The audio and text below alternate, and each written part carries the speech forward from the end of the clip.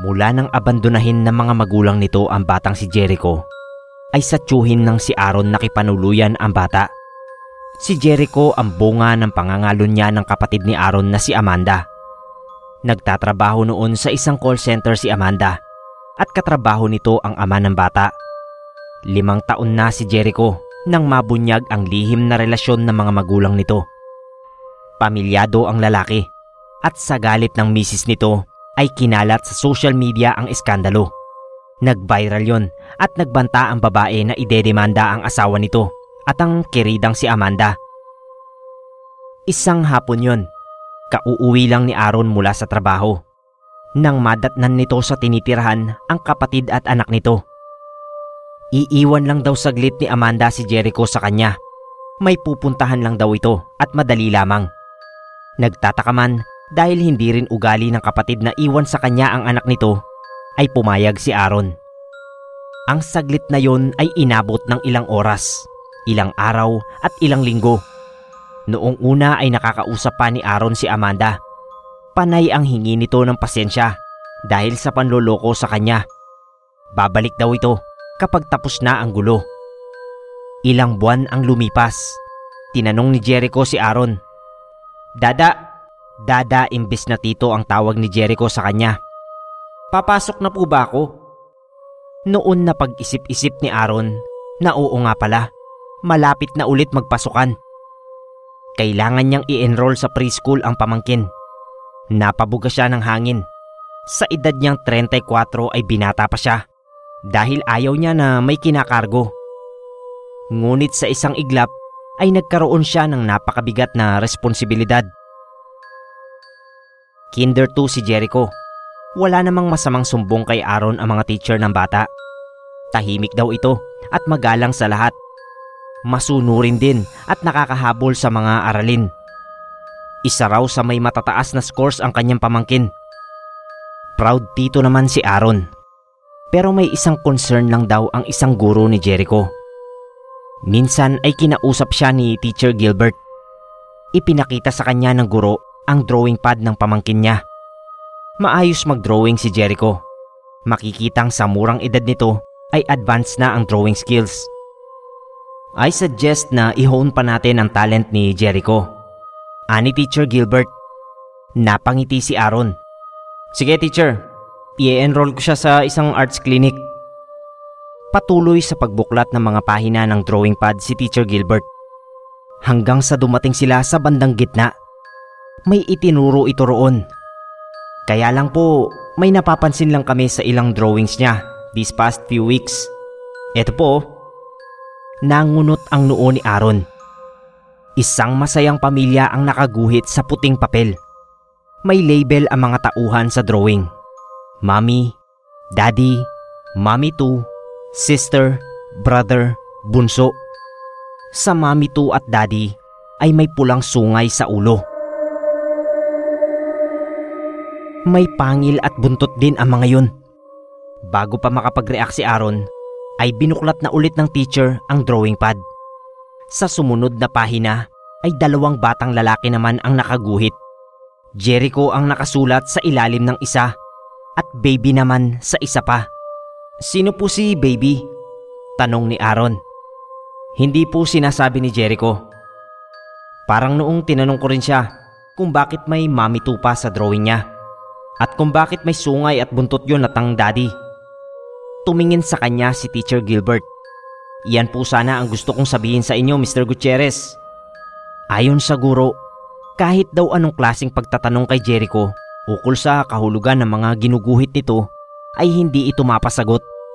Hindi raw kagaya ng ibang bata ang pamangkin niya na nakakabuo pa ng kwento buhat sa drawings ng mga yon. Karamihan din sa drawings ay pawang masasayang bagay. Mga fantasy creatures, imaginary beings at mga imbentong kwento. Tipikal na pambata. Ngunit kay Jericho raw ay disturbing ang mga imaheng nakikita. Dahil na rin sa husay ng bata sa pagguhit, ay madaling maunawaan kung ano ba ang nasa drawing pad nito. Mga bagay na hindi angkop sa edad nito. Ang sabi ni Teacher Gilbert ay kausapin daw niya ang kanyang pamangkin. Baka raw nakakapanood ito ng kung ano-ano sa internet. o kaya ay may dinaramdam, lalo pa at iniwan ng mga magulang. Alam ng mga guro ni Jericho na wala ang mga magulang nito, ngunit hindi na siya nag-elaborate pa sa dahilan. Ipinadala kay Aaron ang drawing pad ni Jericho. Siya na raw ang bahalang humusga sa iba pang gawa ng bata. Habang pauwi ng araw na yun, ay tinanong ni Aaron si Jericho ukol sa mga pinagkakaabalahan nito sa school. Nagkwento naman ito tungkol sa mga kaklase at kalaro, sa mga aktibidad sa school, mga bagong natutunan at baon na shinare ng mga kaklase nito. Ngunit wala itong nabanggit ukol sa batang nagngangalang Baby. Tinanong niya ito kung alam ba nitong may iba pa itong kapatid at kung kilala nito ang isa pa nitong mami o stepmother. Subalit hindi rin ito sumagot. Sa halip ay nagkwento tungkol sa kaklase nitong nadapa. Pagka-uwi ay hinayaan na lang ni Aaron na maglaro ang bata. Inabala naman niya ang sarili sa pagtingin sa drawing pad nito.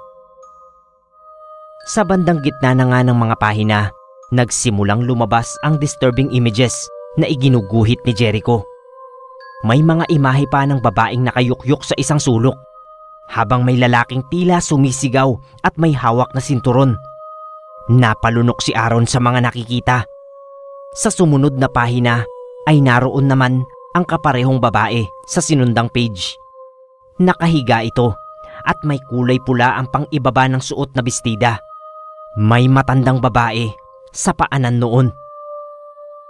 Nanginginig ang kamay ni Aaron sa mga nakikita. Saan nakuha ni Jericho ang mga ganoong ideya? Nakakapanood ba ito ng mga bayolenteng palabas? Nanlamig ang buong katawan ni Aaron sa sumunod na drawing. Isang batang duguan at hubot-hubad ang nasa loob ng garapon. Ngunit ang mas malala pa, hiwa-hiwalay ang katawan noon. Nasapo niya ang noo. Parang umikot ang kanyang paningin. Matagal na panahon na yun. Kinalimutan na niya. Inihagis ni Aaron sa kama ang nobya niyang si Charis. Pagkatapos ay hinagupit ito ng sinturon. Niyakap ng babae ang mga tuhod nito at tahimik na umiyak. "Gago ka ba?" sigaw niya. "Ang sabi mo nagpipils ka. Ano yan? Bakit may laman yang tiyan mo?" Muli niyang hinagupit ang babae.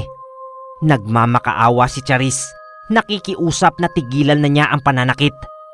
Lalayo na lang daw ito kung ayaw niyang panagutan ang bata. "Gago ka talaga. Sa palagay mo hindi ako hahanapin yan pagdating ng araw? Paano kung sa panahong yun may pamilya na ako? Sisirain mo pa ang buhay ko. Ipapalaglag mo yan." Lalong tumangis ang babae. Isang suntok sa muka ang nagpatahimik dito. Habang walang malay si Charis, ay dinala ito ni Aaron sa isang aborsyonista. Wala siyang ideya kung ilang linggo o buwan na ang sanggol sa sinapupunan ng nobya niya. Basta nang isa-isang ilabas ng aborsyonista ang gutay-gutay na bahagi ng katawan ng fetus, ay kumpleto na yon. May-ari na rin, isang lalaki.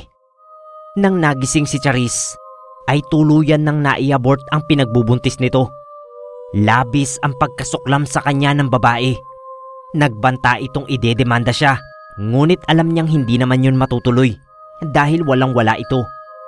Binigyan lamang ni Aaron ng 20,000 piso si Charis at pinalayo na ito. Kung binuhay ni Aaron ng bata, ay nasa 7 taon na yun. Malamang ay kalaro yun ni Jericho at kasama sa eskwelahang pinapasukan ng pamangkin niya sa kasalukuyan. Para siyang maduduwal. Si Baby ba ang batang yun? Nakikita ba ni Jericho ang anak niya? Nagtagis ang bagang ni Aaron. Walang ibang nakaalam ng madilim na bahaging yon ng kanyang buhay. Anong karapatan ng bastardo niyang pamangkin na ungkatin pa yun? "Jericho!" Inihanda niya ang sinturon na pamalo. "Jericho! Pumasok ka rito!" Napaatras si Aaron nang makitang may kasamang batang lalaki ang kanyang pamangkin. Magkahawak kamay ang mga yon at naglalaro. Sabay na humarap at tinuro ng 2 bata si Aaron. Napaupo siya sa sahig nang makita ang muka ng batang kalaro ni Jericho. Wala yung mga mata at tadtad ng tahi ang buong katawan na animoy pinagdugtong-dugtong ang napilas na bahagi. Tumakbo palapit sa kanya ang kalaro ni Jericho. "Kamusta, Daddy?" Bati noon sa kanya.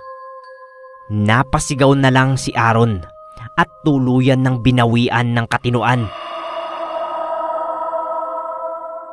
Yung mother po ni Jericho wala nang balita. Yung uncle naman niya na-admit sa mental hospital. Kawawa nga po yung batang yan eh. Nginitian ni Efren ang staff ng shelter kung saan siya naghahanap ng mga batang maaaring ampunin. "Sige po, kakausapin ko muna siya." Nilapitan ni Efren si Jericho na abala sa pagdodrawing sa isang tabi. "Hi Jericho," bati niya. Nag-angat ng tingin sa kanya ang bata. Pinakatitigan siya nito bago binuklat ang sketchpad nito at nagsimula uling gumuhit. "Ang galing mo namang mag-drawing. Pwede manood?" Naupo siya sa tabi nito. Hindi umimik ang bata. Ganun pa man ay pinanood niya pa rin ito.